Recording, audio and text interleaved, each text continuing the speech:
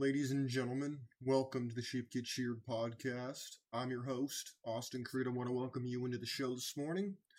So, my friends, today we're going to explore a topic that maybe you haven't been told, maybe you've thought about, maybe if you're a scholar in any sense when it comes to Old Testament, New Testament, any kind of Christianity in general, if you've read the Bible before, you've gone to church, or maybe you've watched YouTube videos on Christianity, or you know people that are maybe celebrities that talk about these things, whether they be pastors or actors or whatever, you've often come against this idea of apparently it's all comes down to one book, but yet everybody has an opinion about everything, right?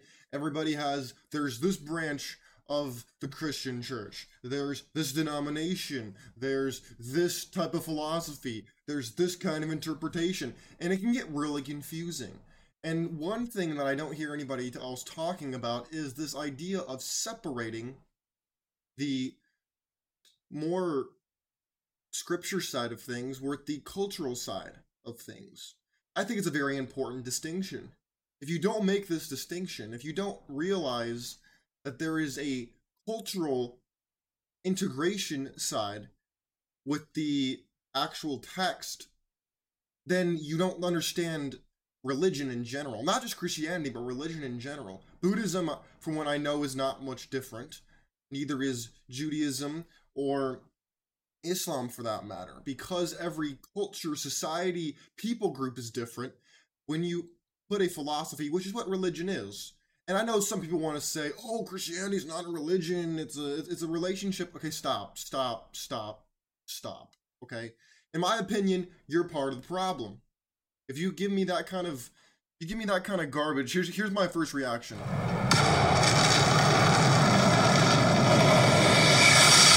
Just send the nuke, bro. At the end of the day, you're the problem. You're the reason why people are confused. They don't understand what's going on. Sorry if that was really loud in your headphones. It was kind of loud in my headphones, to be honest with you. But we're going to jump into this topic. We're going to look at articles. We're going to look at and explore certain examples. And then we're going to explore two videos, and we're going to have a discussion about it, okay? That's what we're going to do today. So first, without further ado, I would like to show you this. So I looked up on Google because I was curious what Google had to say. So I just said biblical versus cultural Christianity, and here's what they said. This is what the AI said. You know, obviously you take everything you hear or read on AI with a grain of salt, but we're going to read it. It says biblical Christianity emphasizes a pure heart and mind, while cultural Christianity focuses on Christian values and culture. I don't know if I would phrase it like that. I'd say biblical Christianity has more to do with reading the scripture and attempting to interpret very ancient text, versus cultural is just, how do you live this out? How do you actually apply this? How does this integrate with you as soon as you leave this building, as soon as you turn off this video, as soon as you go out and live your life? How does that actually apply? What does that look like? That's what cultural is. And there was a time in this country when the cultural and the religious was very molded together. Now we're seeing a lot more of a pulling apart, a separation of those ideals. It says biblical Christianity emphasizes a relationship with God based on a pure heart and mind rather than externals, whereas the Bible defines a Christian as someone whose behavior and heart reflects Jesus Christ. Okay, I see what they're saying, but again, this is the kind of religious Christianese that people don't often know how to interpret. Cultural Christians are non-religious people, I like this distinction, who value Christian culture and adhere to Christian values. Now, this is a good little segue. I like this. Cultural Christians are non-religious people. In other words, they're the people who go to church on Easter and Christmas. They're the people who say, oh yeah, I might have been raised Christian. I might have gone to church a couple times. Maybe my parents, my grandparents were Christians. I read the Bible on Christmas or Easter or whatever. So I appreciate what they do, but I don't actually go and practice the sacraments and the rights and all that kind of stuff. It says they may attend church and acknowledge God, but they may not have accepted Jesus as the Son of God. Okay, I could see that. That's a good definition. Cultural Christians may pride themselves on being good and attending church, but they may not share their faith. Okay. In other words, they're not zealots. They're not fervent. They're not trying to convert you. I don't personally like it when people try to convert me. I'll express my attitude on this show, but I'm not gonna shove it in your face as you gotta agree with me. You gotta agree with me. I don't do none of that. In my opinion, if your worldview is as superior as you claim, you don't have to convert me to see it. You don't have to force me to see it. I'll see it whether you're pushing it down my throat or not. It says, according to Matthew 7:21 through 23, Jesus warned cultural Christians that not everyone who says to me, Lord, Lord, will enter the kingdom of heaven, but only the one who does the will of my Father in heaven. In other words, the goats and the sheep. The separation between not everybody who says that Jesus is God will go to heaven. I'm not here to tell you who's going to go to heaven and who's not. Not my call. I'm not going to sit here and play that game, okay? Christianity has influence in many aspects of culture. Everybody knows this. Social welfare, economics, natural law, politics, architecture, literature, personal hygiene. What? What does that mean? I mean, what the hell is that? What? Personal hygiene. Okay. And then family life. Okay, that one's pretty obvious. All right. Okay. What do you think about that? I think that was decent. Wasn't super descriptive or anything, but it does tell you that there's a difference between reading the scripture and saying it verbatim. And I am not saying we should read everything and interpret it verbatim because we live in a different time. We're in a different culture. For example, look at the Old Testament. In the Old Testament, it talks about getting rid of the people who don't follow, people who exhibit certain behaviors. You can tell I'm kind of dancing around the issue because I know that if I say it the way it's actually said or written in the word, I'm probably going to get thrown off the internet. If I said it 20 years ago, I can't say it today. So, in other words, that's where the fuzziness comes down to, is the cultural appropriation, the cultural reading. Christianity in America is not going to be the same as it is in other places in the world because that's just the application is different. The culture is different, the people is different, the heritage is different, all that kind of stuff, which is what we're talking about today. We're talking about the effects of Christianity. We're talking about this distinction between the scripture and the culture, because there is a distinction.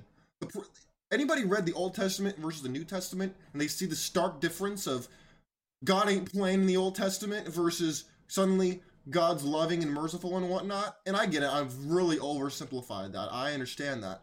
But I'm attempting to make a point here. I'm attempting to show you what we're talking about. There is a very clear distinction between God striking people down with lightning and plagues and all this kind of stuff versus in the New Testament, there's not a whole lot of that going on. Okay? And so people can get jarred by that, but it's really just a cultural shift. I don't believe that God has changed, and I'm not here to tell you I know everything about God, because I don't. But at the end of the day, I believe it to more be a cultural shift in a different direction. And also the interpretation as well. But we're going to also, another example of this cultural shift that I want to share with you is this. The idea of marriage, whether it be monogamy versus polygamy, and this is a very important distinction. Why? Well, because let's read the Old Testament. I brought up the difference between the Old Testament and the New Testament. Well, let's look at the Old Testament. Deuteronomy 21:15 through 17 says, if a man has two wives, see, right off the gate, two wives, he's talking about a multiple marriage. Plural marriage. In the Bible, from what my interpretation, and I'm not a biblical scholar, I don't pretend to know everything, this is just a conversation. But I notice in the Old Testament, there's talk about multiple marriages, but there's almost no talk of divorce. God hates divorce. But yet in America, we have a high divorce rate, and divorce is pretty regular, versus multiple marriage is criminal according to the state law. So I have to ask you, what do you think would be worse? Multiple marriages or divorce? And you know what I thought was really interesting? I did some research on this, and I really want to share something with you because when people talk about polygamy, they immediately assume that, oh, dude just wants to get more vagina, dude wants to have more access to women. No.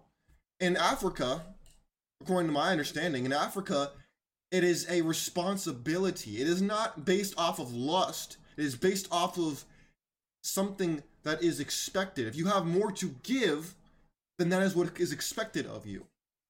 In Europe, there's this huge prostitution class of women. And this is not a new thing. This has been going on for thousands of years. Okay, this is nothing new.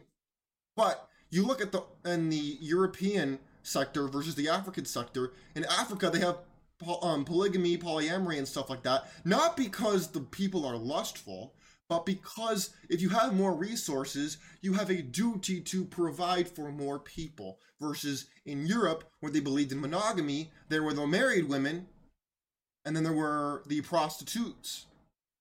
There were the married women, and then the prostitutes. There were not men with multiple wives because he could afford to, and because it was his responsibility, but because he couldn't. So he had mistresses on the side instead. Instead of having 3 wives, he had 1 wife and then 2 women on the side. Or maybe even more than that. But that's the point. Is people want to think that polygamy, oh, men want polygamy because of lust. Well, maybe some do. But for the most part, it's this idea of providing for more people, because if you have more to give, then you have more responsibility. Instead of having more taxes, most of these taxes that we get thrown at us is to support EBT, WIC, and all these programs to support single women and their children. Why don't we just allow polygamy, and when we disincentivize divorce and we penalize divorce on both parties? You know what's funny is child support has become almost like a testicle tax. In other words, if you're the man, it's your fault. If you're the man, you gotta pay. But if you're a woman, so what? You know, maybe if you make millions of dollars, we'll put you on the hook. If you're famous, we'll put you on the hook. But other than that, no, if you're the dude, it's your fault. That's stupid. No, that's not how it works. But again, this comes down to the application versus the ideas. A lot of these African countries are Christian, but they practice this type of behavior. Not because they're lustful, according to my understanding, but because they view it as a responsibility. Versus in Europe, like I said, there was the married women, and then the non-married women who were usually prostitutes. And I'm not saying that to degrade them, I'm saying that they were the married ones, the non-married ones. Instead of them being married, they couldn't. They couldn't get the man they wanted because the man they wanted was just unavailable. He was already married. So as I said, they slept with him on the side instead of marrying him because the law just didn't allow it. So what do you think about that? I think it's interesting. And to tie into Christian morality, you might say, well, Austin, you know, I kind of believed in the Christian church, but the church is not the same as it used to be. I'm not liking it. The programming's not what I like and whatnot. Well, you know what? We're going to look at a video from Pastor Mark Driscoll. Shout out to him. I actually have been to this man's church. I think he does a pretty good job of seeing the cultural issues and discussing them. Now, I think he drops the ball in certain areas, but that's just me and having a difference of opinion with him. I think he's wise. I think he's intelligent. And I think he overall has a very clear speaking voice, and I think he does a really good job. Okay? So I'm going to fair use his discussion here, his short video, and then we're going to discuss it. All right? Let's hop into this. Statistically, 60% of churchgoers are women. The majority of in addition, the least likely person to go to church is a young single man. Who needs to go to church the most? A young single man, right? So the question is, well, why are they not in the church? I'll give you a few reasons. Number one, how do I say this? Let me explain it to you culturally. What has happened historically in our nation has affected the church. and that is, in many generations, all the young men left the country to go to war. He makes a really good point right out the gate. Again, this is a history of the Christian church that not a lot of people will understand or know, okay?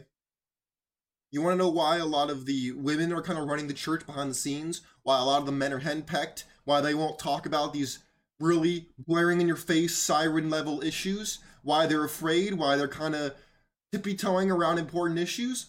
Well, he's highlighting why. A, because a lot of men went to war and they died and they didn't come back. And two, because when they were gone for those years, both in Europe and in Asia, the women ran the church. The men who were weak, who couldn't go physically, couldn't go because they were too old or whatever, they stayed behind. So it was the weak men and the women who ran the church. And that, we see those ramifications to this day. And I think he's gonna go into that. So you take all the young men out, or many of the young men out, and I pulled it up. At the end of World War II, and I would say that's an example of Satan's sons against God's sons. It's literally a war against good versus evil, which I think explains much of human history. What happens in World War II is at the end of World War II, there were about 140 million Americans, and there were over almost 13 million in active duty military service. So I want to pause him again. I had to pause him for fair use purposes. Okay, I understand you probably want to see all of it all the way through without being interrupted. If you want to do that, you can go watch the video without my commentary. But he makes another good point here. He makes a good point of there was a different cultural attitude back in the day. Today, we see the cultural attitude everywhere. Weakness is celebrated. If you're different, then you're better than someone who's not. And we see that even in that is leaked into the church. We see that in the church. Feminism is in the church. The LGBTQ rainbow people have come into the church. All these people are leaking slowly into the church. And I believe it started right here. This was the big game changer in the church, not just for Christians, but for a lot of different people. But I want to talk mainly about the Christian church. And I think he's doing a good job of highlighting how the men have changed. That's around 9% of the whole population of America is in the military going to war. So guess what? The young men are gone. They're gone. And what the young men do, they join the military, where true or false, they get strong male leadership and brotherhood. I can personally verify that to be true. I mean, have you been in the military? Yes. This is what I'm told. Strong male leadership and brotherhood. Meanwhile, back at home, who's left in church? Women and children. Women and children. And we love women and children need to be in church, and we want good for them. But all the strong young men were off at war. So then the women in the church, they decide that they're going to run the church. And that right there is the problem. And ladies, I'm not saying this to degrade you. I'm not saying this to attack you. What I'm saying is women are not naturally leaders. There are some women who can lead. This is true. But they are not naturally born leaders. Not all men are born leaders. Men tend to make better leaders than women. If you look at statistics, you look at biochemistry, this is an unavoidable fact of reality. But that's not the point I really want to discuss. When I look at what he's talking about, when you look at the attitude of the modern Christian church, it is geared towards women. The love and the building of the family and whatnot is not coming from a masculine perspective. It is coming from a female perspective. How do I know that? Well, let's just look at it like this. Let's say you're 25. You know, you're a younger guy. Let's say you're 30 years old and there's a woman who comes in the church, or maybe she's been in the church for a while, but she's not married. They will take that 30-year-old woman and pair her with a 30-year-old man saying that, oh, you should marry her because she's a good woman. She's a good godly woman. No, she isn't. In fact, She's been out here riding the Rooster roller coaster. She's been out here doing backflips, front flips, horseback riding, everything on all these dudes. But you won't tell me that. You're not telling your young men, hey, you can marry her if you want, but here's what's going to happen. You're going to deal with her not being loyal. You're not going to be able to meet her needs because you're not Chad or Tyrone. She's going to compare you. All these things are going to happen to you. Now, I'm not going to tell you whether that's good or bad. No, I'm going to tell you it's bad. Okay? It's horrible for men. Is it good for women? Oh, hell yeah. They can do whatever the hell they want and then find their good man and then run his pocketbook if things don't work out. But again, it's to benefit the women because the women kind of set it up that way when they took over the church, according to what I understand, all right? So all of a sudden, the church starts to look like women decorated it. It starts to smell like women decorated it. And since there's no men, all the programming is for the women and children who do need love and service. And so they hire a guy who's older. He's not off to war. He's retired. He's kind of like a really kind-hearted grandpa who's going to love the women and the children. Oh, hell no! So the church works for women and children. Now they need to find a guy to lead worship. This is where it gets offensive. I love the poorly educated. And all the men, the strong men, are off at war. So we'll find a really nice guy, and he can lead the worship. So the least masculine guy leads the worship. This is the worst kind of discrimination. The kind against me. I mean, is he lying? Does anybody want to sit here and tell me he's lying? Because he's not. He's not lying.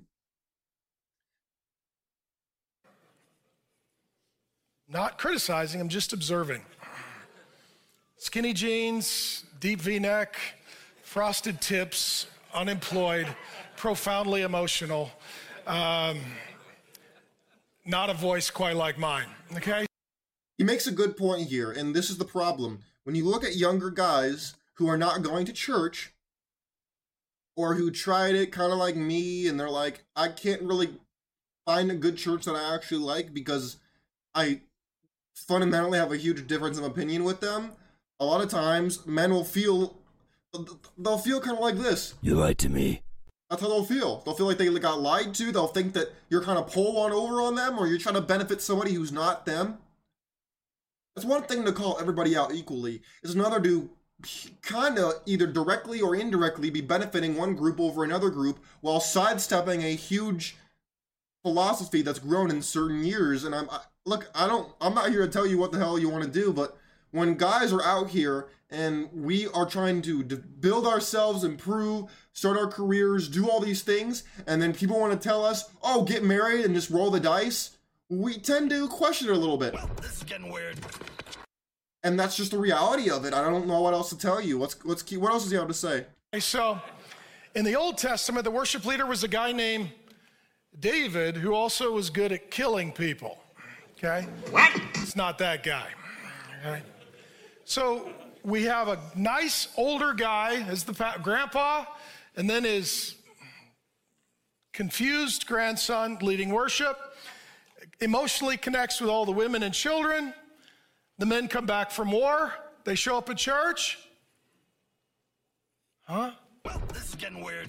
I'm not going to listen to that guy. And I can't sing with that guy. Like, I can't get in that octave unless I have an injury. Like, you know. Okay, he makes another good point here with they kind of brought the masculine level down and down and down and made it more feminine. Feminine is not equal bad. It just means that the men can't be men anymore. It means that you are penalized for talking like a man, acting like a man. You're penalized for that. Oh, you're toxic. Oh, you're bitter and hurt. Oh, you don't understand. Gaslighting, projecting, sidestepping, slandering, you name it. They're facing all of it. I face it today. And so I can only imagine how these guys who fought Nazis and the Soviets and the Japanese the Imperial Japanese. They come back and they come out into church and they hear this dude singing at high octaves. They walk into church, they're probably sounding like, "Oh my God!" And I don't blame them. I don't blame them at all. And this is an aspect of Christianity that people are not talking about. And so I think we need to keep listening to this. I can't. I would need to not wear a cup to hockey night, and then I could sing with that guy. So the men walk in, they're like, this feels like a feminine environment. It sounds like a feminine environment. It seems like it's for women and children. And the men left the church, and they never came back. Yep. They never came back. And here's the big idea. True or false, women feel comfortable in a masculine environment if it's not angry and aggressive. Can you take your girlfriend to a sports bar? Yeah. Do men feel comfortable, healthy, normal men? We now got to say that today. Healthy, normal, heterosexual men, do they feel comfortable in a profoundly feminine environment? Oh, hell no. I've never seen a guy, he's like, yeah, I can't wait to go get my nails done. And if you're that guy, you need to be honest because you need help immediately. So. Come on. Oh, this is reprehensible. Oh, man. Hey, you know what? I mean, he's not lying. He's not. I mean, people are going to say, ooh, he's wolf whistling. Ooh, he's hating, blah, blah, blah. Stop it. Please, just go away. Just go away, please. The adults are talking here. Women will go to a nail salon, but men won't go. Women will go to a sports bar. And so what we did, we created an environment that works for all the women and repels all the men. So here's why you're here. God is a father. Jesus Christ is the Son of God. To be a true man is to be like Jesus, tough and tender, lion and lamb, worshiping the Father with daily decisions, sacrifices, and service, as well as singing and songs. And I want to honor you men for being here. And this is the whole reason we do this ministry. We're trying to create an environment where men can learn what it means to be sons of God and worship to become like their Father. Hey, shout out to Mark. I appreciate that. I don't agree with everything he ever says, but on that one, I'm believing him to be 100% in the right. It's interesting when you talk about the moralities, like the morality, the ethics, and whatnot of Christianity. A lot of people want to buck when it comes to the interpretation of the Bible, and when it comes to, rainbow people, when it comes to women and what patriarchy, whatever it is you want to say. And there are negative sides to the Christian moral doctrines and whatnot, and we're going to explore that actually right now. In fact, I want to share this video from Wisecrack. Shout out to them.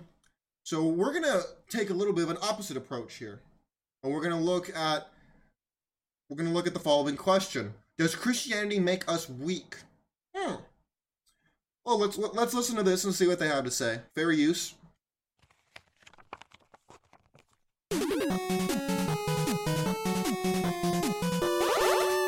Imagine, dear viewer, that a basketball team crushes its opponent by over 100 points. In the world we live in, the winning coach may get fired for such a display. Certain children's leagues refuse to even keep score, and participation trophies abound. That's a really good point. And I don't know about you, but I despise the participation trophies. I think celebrating mediocrity is stupid.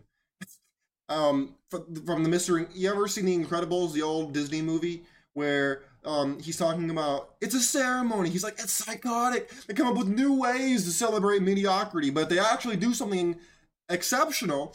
That's all I think. That's what I think. Is we need to stop celebrating mediocrity, because then it makes people who are exceptional think they're no different from the people who are mediocre.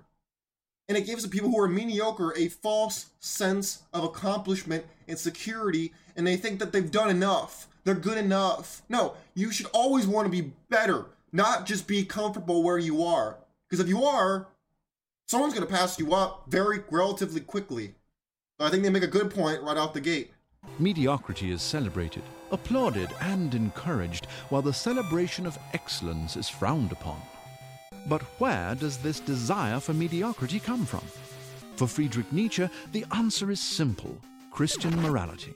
The Christian ethos and its call for piety, obedience, reciprocity, compassion, moderation, and equality, the Christian metaphor of a shepherd and his flock, all are symptoms of a weak form of morality. These beliefs stem from an inability to deal with the strengths of other people, of a need to be led. Strength, cunning, brilliance, exuberance, and wealth, these are the things society ought to value, yet they are devalued. This is another really good point. You know, I'm not saying that if you're rich or whatever, that you're, quote, a more human or a better human being than the other person. What I am saying is these things are valuable. They have substance to them. And to say anything else, you'd just be lying. That doesn't mean that we have to follow the philosophy of the Übermensch and the Untermensch, but it goes to show that we need to celebrate things that are actually worthy of celebration instead of just encouraging mediocrity and praising people for being average. I think that's disgusting. I truly think it's disgusting. I think he's making a decent point up until now. In his book, On the Genealogy of Morality, Nietzsche uses the example of lambs and birds of prey. Large birds carry lambs away to their death on a pretty regular basis.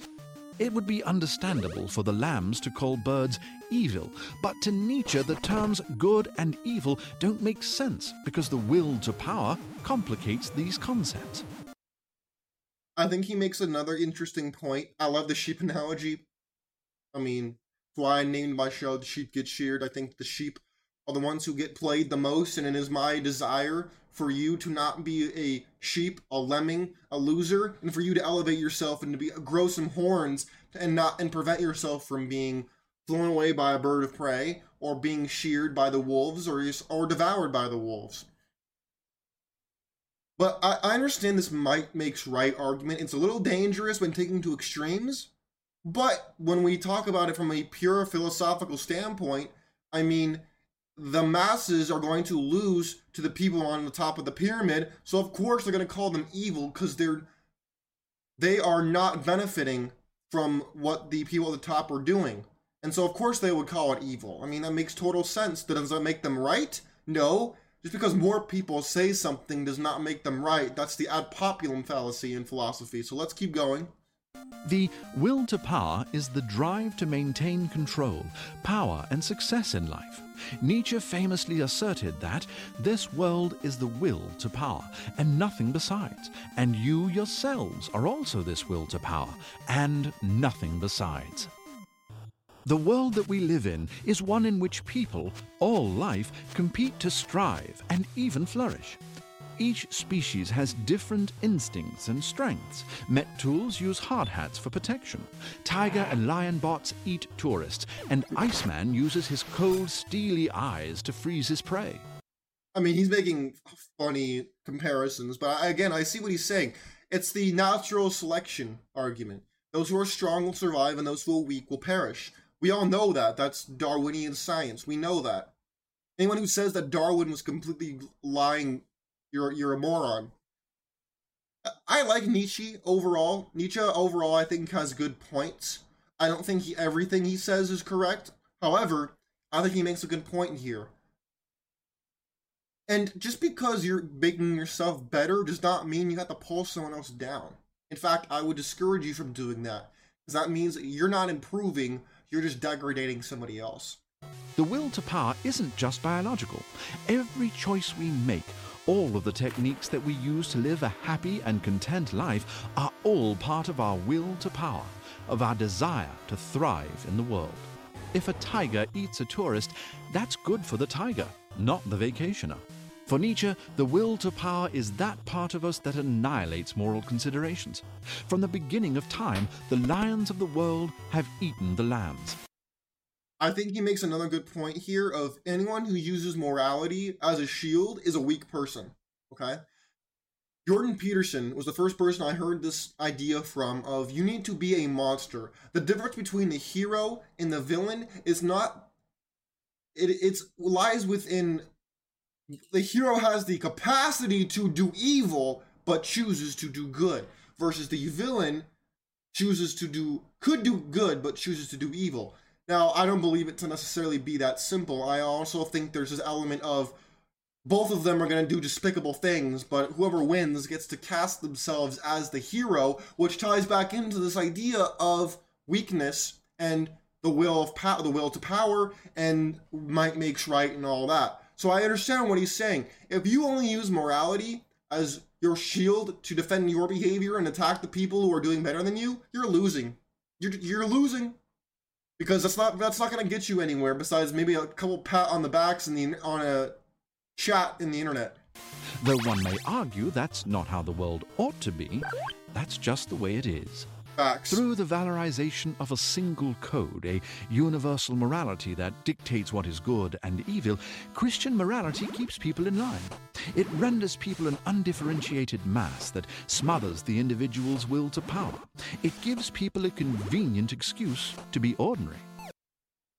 I hear what he's saying, and I kind of agree. However, this is also kind of ties into the will of power, whether on purpose or indirectly, because the people who are then giving the instructions and converting people to mediocrity, as he might say it, that means then that they're benefiting. They're using the will to power to control people and gain wealth, gain power, gain prestige, gain all these things that he talked about earlier. So either way, natural selection ties in. In other words, the strong will win and the weak will perish. That goes across all boards, all philosophic thought, everything. But again, I think he makes a good point, but I think he's taking it to an extreme. Most of the time, people resist the urge to stand apart. They're afraid to be different, to be alone, and are more likely to assimilate. But That's Nietzsche true. thinks people should aspire to be exceptional. People may feel smug when a coach gets fired for running up the score. Perhaps it feels good to blame a loss on deflated footballs, to vilify others for success. Lambs may feel justified hating birds of prey. The large birds of prey value their strength, while lambs of the world value their unimportance. That is... Yo. He's making a really... He's knocking y'all over the head with the philosophy today. First of all, that is true. Most people are afraid to go their own way, do their own thing, get away from the flock, the crowd, the herd, whatever. People hesitate to do that because then it makes them a target. I've done that. I encourage you to have the will to do that because then it makes you stronger. The crowd is not always the place to be. In fact, rarely is it the place to be. I like this little quote he has down here in the bottom of the screen. We are weak. That's good too. Weakness is not good. You are making your necessity a virtue. You are making the only thing you have to offer a virtue because you know you have to be right. People have this inherent desire to always be right. That means that even if you are weak, you will find a way to say, no, I'm not weak, I'm actually strong, when in fact you're not. Weakness and passive nature. Plainly speaking, the lamb hates the bird because the bird is better than it. So, dear viewer, how many participation trophies do you own? So thank you for that, Wisecrack. Shout out to them. You go check out their channel. You know what? It's a very interesting idea, truly, to talk about this idea of moral superiority, Christian philosophy and whatnot. It's interesting to hear it from a different perspective because I don't think you need to be a diehard in any one direction. I think having a balanced worldview will get you farther than having just, this is the only way, this is the only right way, and if you say anything else, then you're wrong. And if anybody ever questions you, instead of having a debate with them, you kind of default to a defensive situation and a defensive stance. This is the worst kind of discrimination. The kind against me.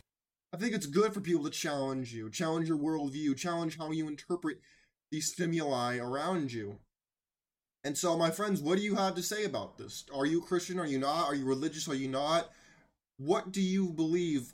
Has Christianity helped the world? Has it hindered the world? What is your thoughts on all this? I think there's a lot of questions we've explored today. I think that I want you to do some of the talking. I want you to express your thoughts, your feelings, whatever it is you want to express. You can do it in the comment section, or you can go over to my X page as Sheep Get Sheared. Hit me in the DMs. My DMs are open. Anybody can hit me up. You can reply to any one of the tweets that I have. There's thousands of them if you want. I just ask you be respectful. We can have a discussion. If you're going to come at me and insult me, I'm not going to indulge you because I just don't have the time for that. So my friends, I leave the ball in your court. I'm not going to sit here and tell you that what you should take away from this. That is up to you. I encourage you to ask questions, stay informed, stay vigilant, and always be on the lookout because people are trying to pull one over on you. And I want you to realize that and understand that if you doing what's right for you doesn't make you a bad person. My friends, stay vigilant, stay informed, question everything that comes your way, and I'll see you on the flip side. Take care of yourselves. I'm out of here. Peace.